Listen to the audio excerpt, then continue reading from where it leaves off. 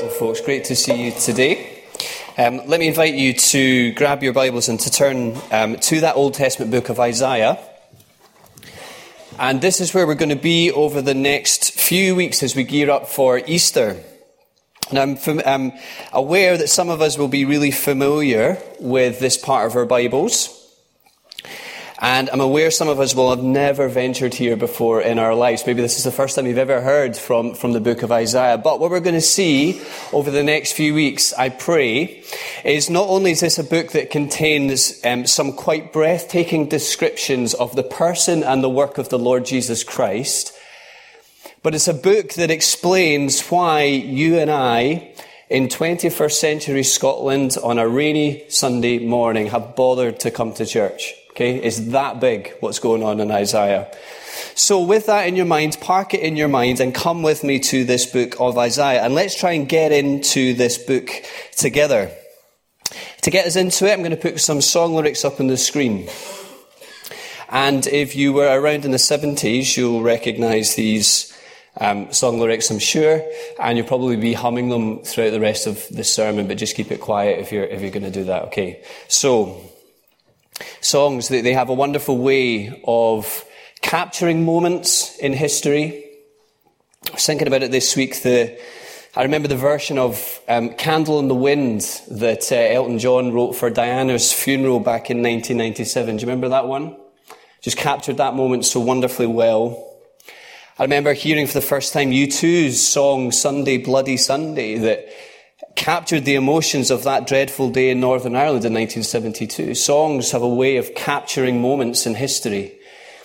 And here's another song that captures a moment in history.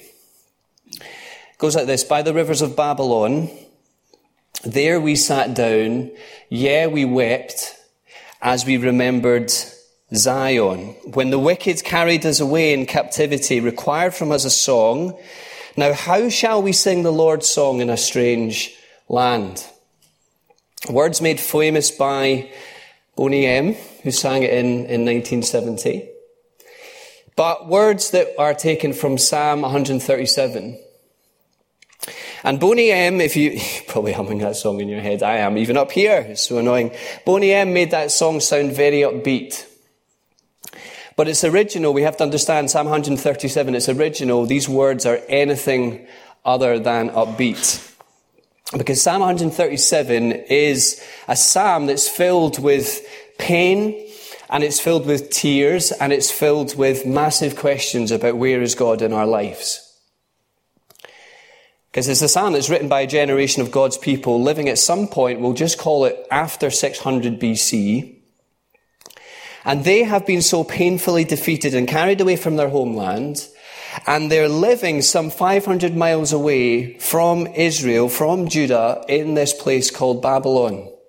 Now, Babylon is the cultural and religious capital of the ancient world. I was reading about it this week. Historians tell us that this place is home to some 1,200 temples which are dedicated to pagan gods.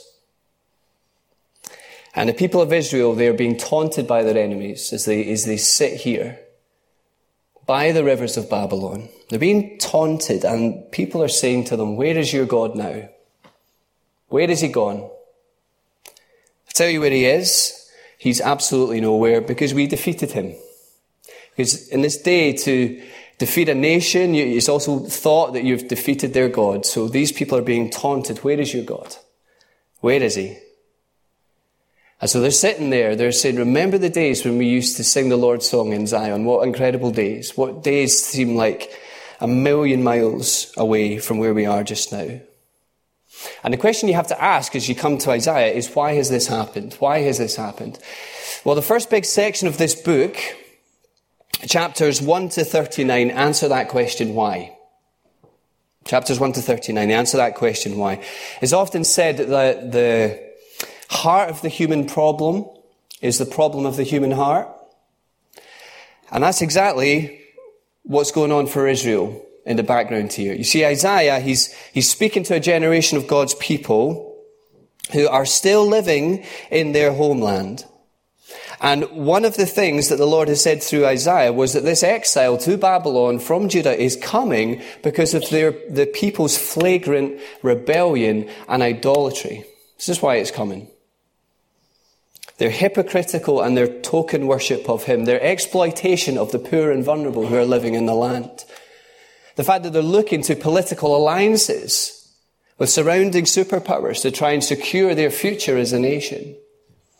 The fact that they're having love affairs with the idols of the nations who are round about them, who they are looking to for their security and their satisfaction rather than God. And their idolatry is a double whammy, really.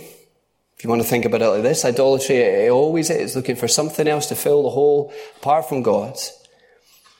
Because by cutting themselves off from God, not only are they cutting themselves off from the source of living and fresh water, it's able to give life to their souls, but they are now drinking from contaminated water because they are filling their lives with these false promises and hopes of lifeless idols, of these God pretenders of the nations round about them. It's a double whammy. We're trying to sell our flat at the minute, and every time we know people are coming round, what we do is we fill it with fresh flowers.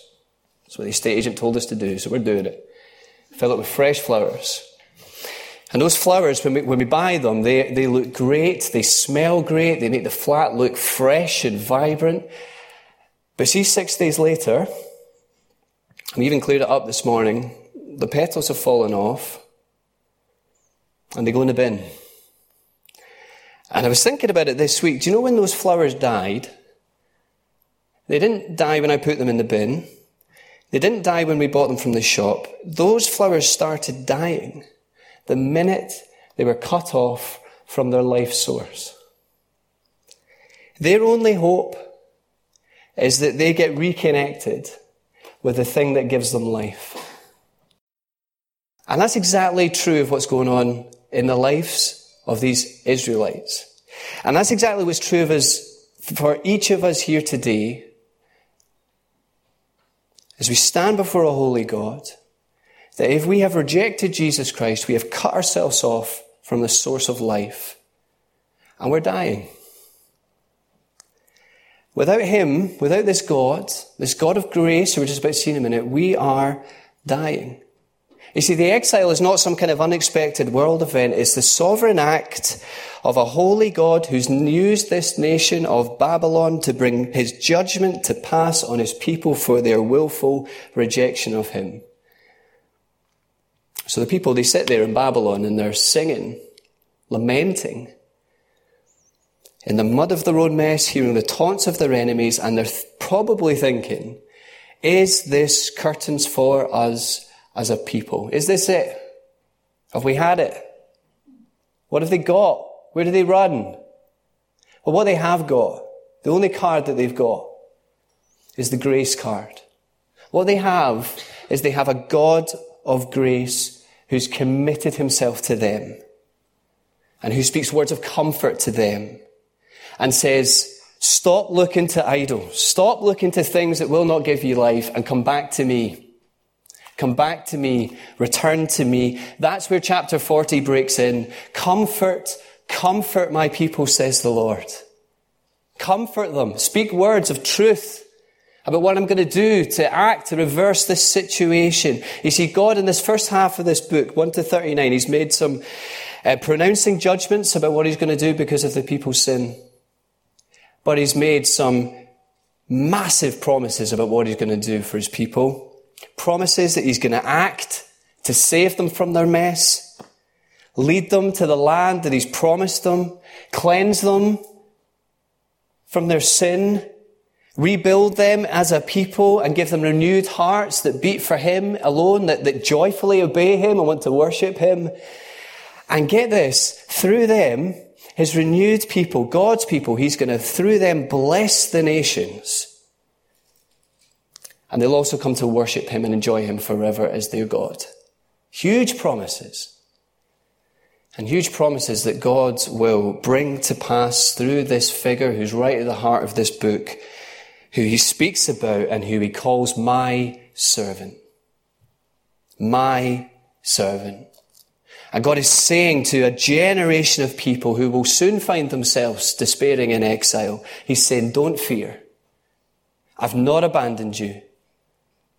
Don't base your life on how things feel. Don't base your life on how things seem. Don't base your life on your ability to fathom. Don't base your life on alliances with outside nations. Base your life on what I've said is true about you and about me and about the world in which you live. Trust me. This is what he's saying. Trust me.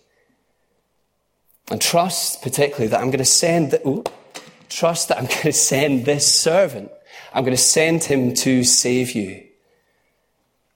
And so we get these 4 songs in this book about God's servant. And these are the songs that we're going to be thinking about over the next few Sundays, that were fulfilled some 700 years later after these words were spoken in the coming of Jesus Christ. And so the invitation today, whoever you are, whatever you think about this God, whatever's going on in your life right now, is to come, and maybe even for the first time today, take a fresh look at Jesus. And come with me then to these spectacular words of Isaiah 42. And this is where we first meet this servant. Into this dark background, as the people are sitting there in Babylon, they're meant to recall these words that God spoke about his servant. And what we see, firstly, verses 1 to 4, is that this servant has a mission on his mind. Here is God's view of his servant. If we pick it up at verse 1, he wants them and he wants you and he wants me to know how he feels about his servant. His man. The guy he's got for his mission. Get my servant into your bloodstreams. This is what he's saying. You see, God the Father hasn't simply just chosen his servant. Do you see the word at verse 1? He delights in his servant. Now, I don't know what you do when you buy a book. But what I usually do is I go into Waterstones and I pick up a book and I look at the price and I think, nope, I'll go with Amazon. That's what I do. I'm everything that's going wrong with the British High Street today. But the first thing I look for when I pick up a book is who is recommending this book. Do you do that as well? Who's recommending this book? Who's telling me that I should buy this book? Is it worth buying? The thing to see here, this servant, not only could there not be a better recommendation of him to us, but this recommendation could not come from a better source. God the Father says, here is my servant in whom I delight. Do you see it? This is my guy, says God. This is the one in whom I delight. I sing over him. I rejoice knowing everything that I will send him to do and accomplish, everything that he's going to do. It's exactly what we see at Jesus' baptism, isn't it? Comes up, he's baptized John the Baptist, he comes up and God says, this is my son whom I love. This is what he says, we saw earlier in the kids' talk at the Transfiguration. This is my son.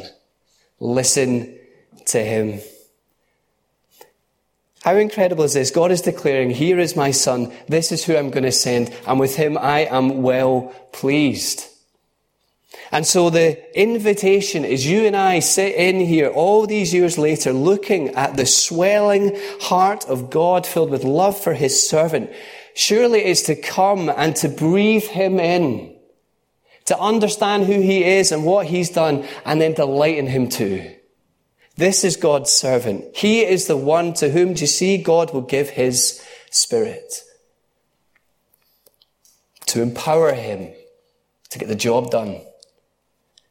Lovely little Trinitarian reference there, showing us that the Father, the Son, and the Spirit, all three members of the Godhead, are joyously in on this divine mission to rescue sinners.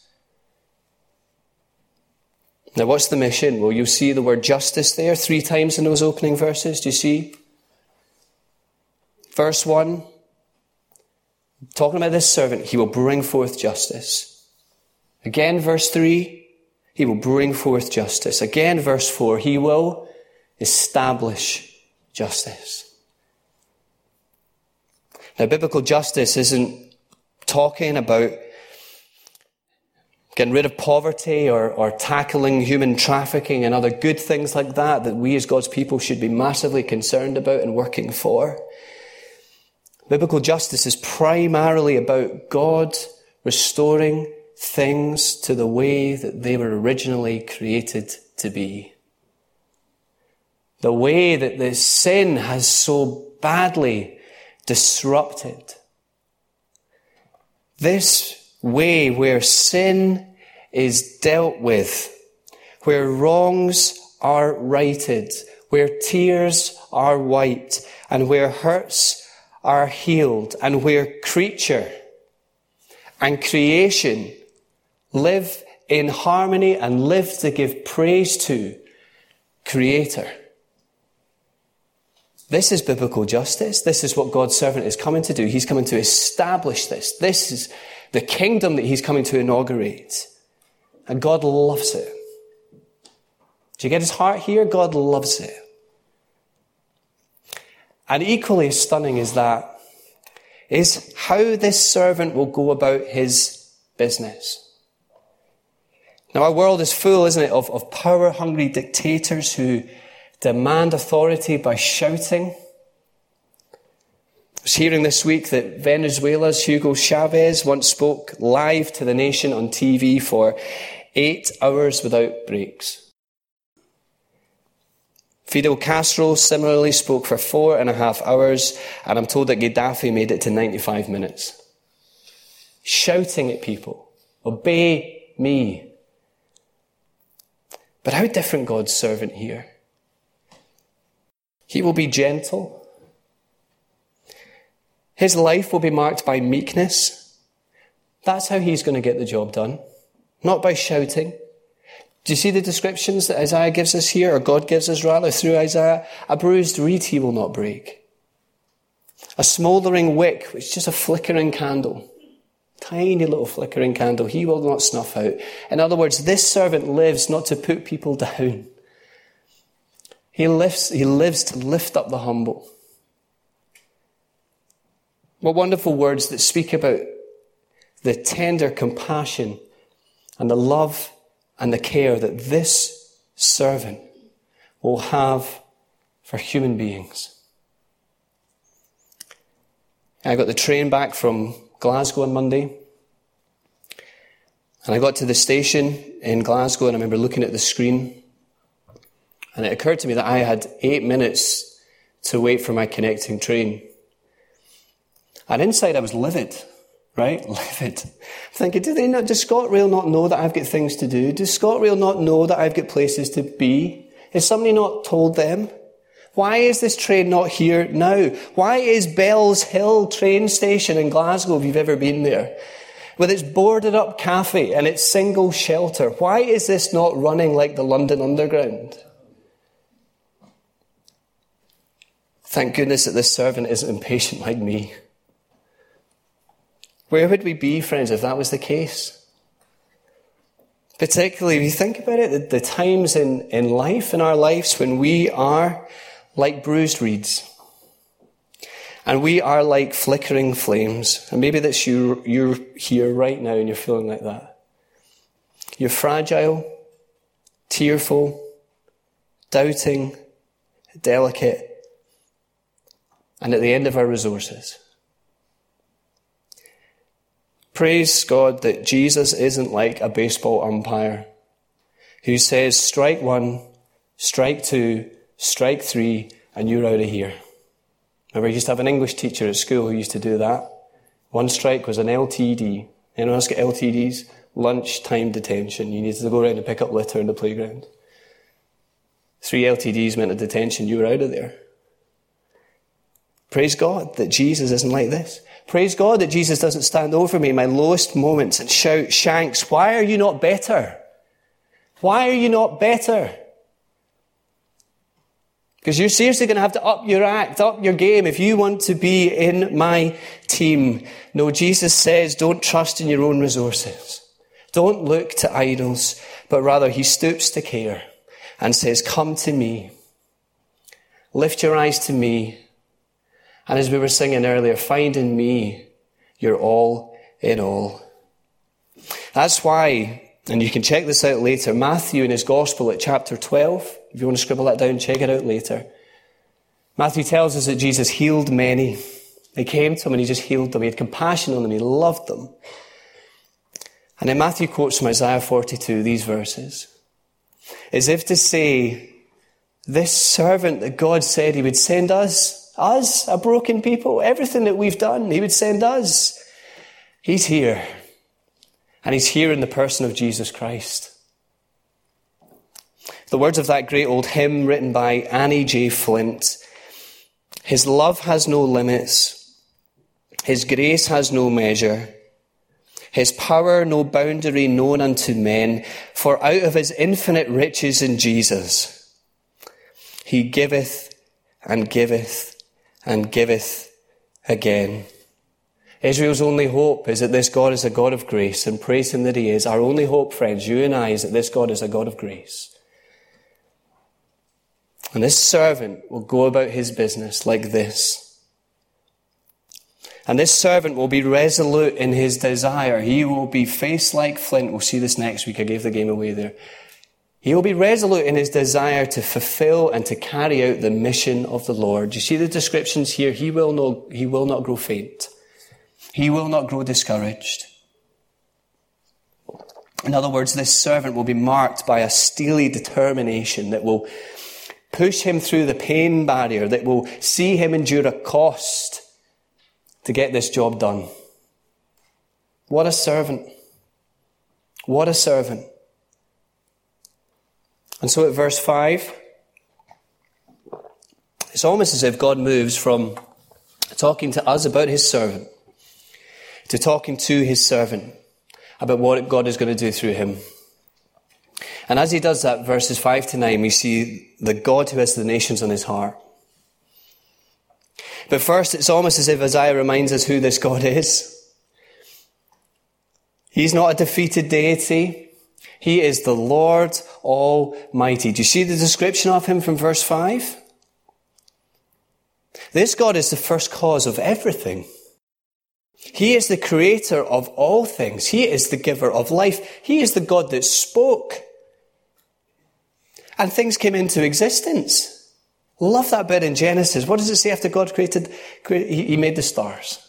As if they were an afterthought to him. The seas, the mountains, and he made us. This God is not only the God who gives life, this is the God who sustains life by the power of his word. Now, I don't know how your week has been, but for me this week, I know there have been times when worry has really pressed into my soul, and fear. But you know what? See, taking this passage in has caused me in those times just to go outside, go for a run, go for a walk, and just to look up. And to say, this is my God. The God who created all things. This God is big enough to handle my worries. And he's big enough to handle our nation's worries. Surely the Lord is saying here that if you grasp that I'm this big, little Judah, 21st century Brunswick Evangelical Church, if you grasp that I am this big, then you can trust that I've got the world in my hands. You can trust that I'm going to do exactly what I say I'll do because I'm not lacking in resources or power. You see, this God, friends, isn't in the habit of writing checks that he can't cash. The promises of this God aren't like money off vouchers you get for Asda or Tesco that are going to one day expire and run out. This God says, he promises, and he delivers. You can trust me with the future, says this God. You can trust that I've got it. Do you see verse 9? God says, I'm telling you what's going to happen before it happens, so that when it happens, you'll know that I made it happen. Okay, it's a lot of happening, so let me say it again. I'm telling you it's going to happen before it happens, so that when it happens, you'll know that I made it happen. This God is sovereign over Babylon, and he's sovereign over, if you just want to flick back a little bit to the end of chapter 41, he's sovereign over Cyrus, the Persian king, who will later conquer Babylon and allow these Jewish exiles to return home. God's got it all sorted. And so he says to this generation, come to me and trust me. That this God has history in his fingertips. He's got it. And no matter what the political events of this week have caused you and I to think, The world's future is in this God's control, sovereign control. And it's a story that's going somewhere, and it's a story that he's writing for his glory and for his purposes. But you see, God's aim in all of this is not simply just to take a group of people back to a small bit of land in the Middle East. He wants the brightness of his glory to fan out into the nations of the earth. Do you see how often the nations are referred to here? Verse 1, this servant will bring justice to whom? The nations, the world. Verse 6, he will be what? A light to the nations. So God's goal is to draw people from around the world to himself. And to say, come and be made right with me through my servant, through his work. Come and worship and enjoy me forever. And God's going to do this all through this servant. He's going to do it all through this servant. The one who, verse 6, God will give.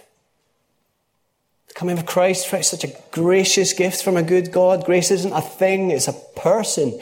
This servant God will give to the sin-sick world, full of people who spiritually cannot see, are lost in darkness, are facing death and judgment, and who cannot save themselves. God will give his servant to rescue them.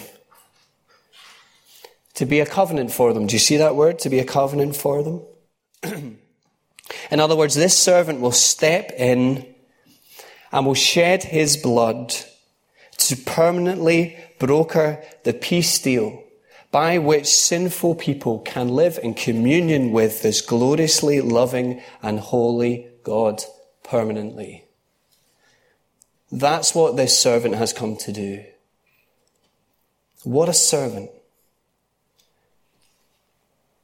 I remember I asked you at the start that this was going to tell us why we were at church this morning. The reason that we're at church this morning, the reason Brunsfield Evangelical Church even exists in Edinburgh in 21st century Scotland is because God is this kind of God. That's why you and I are here today. Because God is this kind of God, with a heart for the nations that beats that they would come to know him and be made right with him. Here's the servant with this mission on his mind. And here's the God of the Bible who has the nations on his heart. And so again, think back to what we saw at the start, the darkest of backdrops. Here is God's glorious salvation plan. And here it is in marvelous technicolor. So you can hum it now, okay? By the rivers of Babylon, there we sat down. Yes, it's hard not to say yeah, isn't it? Yes, we wept when we remembered Zion. This is the song that God's people are singing by the rivers in Babylon, with tears in their eyes, with pain in their hearts, with questions in their mind. Where is our God? But you'll see, if you scan your eyes down to verse 10, that Isaiah, as he responds to what he's just heard God declare, what God is going to do for his sinful and wicked people to bring them back to him, Isaiah sings a new song of praise. A song that God's people, as they respond to the news of this servant, a song that God's people are invited to join in with. So just as we finish and before I pray, I thought it would be great as we respond to say this song of praise together. As we're responding to what God has said through his word this morning. This is the song that's supposed to be on our lips as we respond and take to heart who this servant is. So let's say this together. If you can get it up on the screen. Sing to the Lord a new song, his praise from the ends of the earth. You who go down to the sea and all that is in it. You islands and all who live in them. Let the wilderness and its towns raise their voices. Let the settlements where Kedar lives rejoice. Let the people of Selah sing for joy. Let them shout from the mountaintops. Let them give glory to the Lord and proclaim his praise in the islands. The Lord will march out like a champion and a warrior who stir up his zeal. With a shout, he will raise the battle cry and will triumph over his enemies. God's going to do this through the work of his servant. 700 years later after this, Jesus shows up. This servant, friends, is an offer for us this morning to come and put our faith and our trust in him. And we're going to love this series as we journey up to Easter, seeing the servant proclaimed to us through the words of Isaiah. Let's pray together. Father, we thank you for the incredible grace that you have shown us in giving us the Lord Jesus Christ.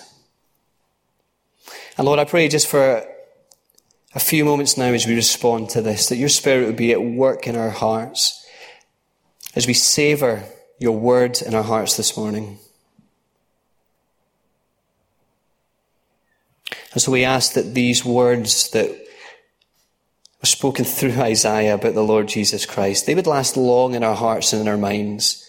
We pray that you would help not let the evil one snatch them away, but we pray that you would help us to cherish them and to love him more than anything else in our lives this week, we ask and pray. Thank you for our time together, dear Heavenly Father, and we commit it to you in Jesus' precious name. Amen.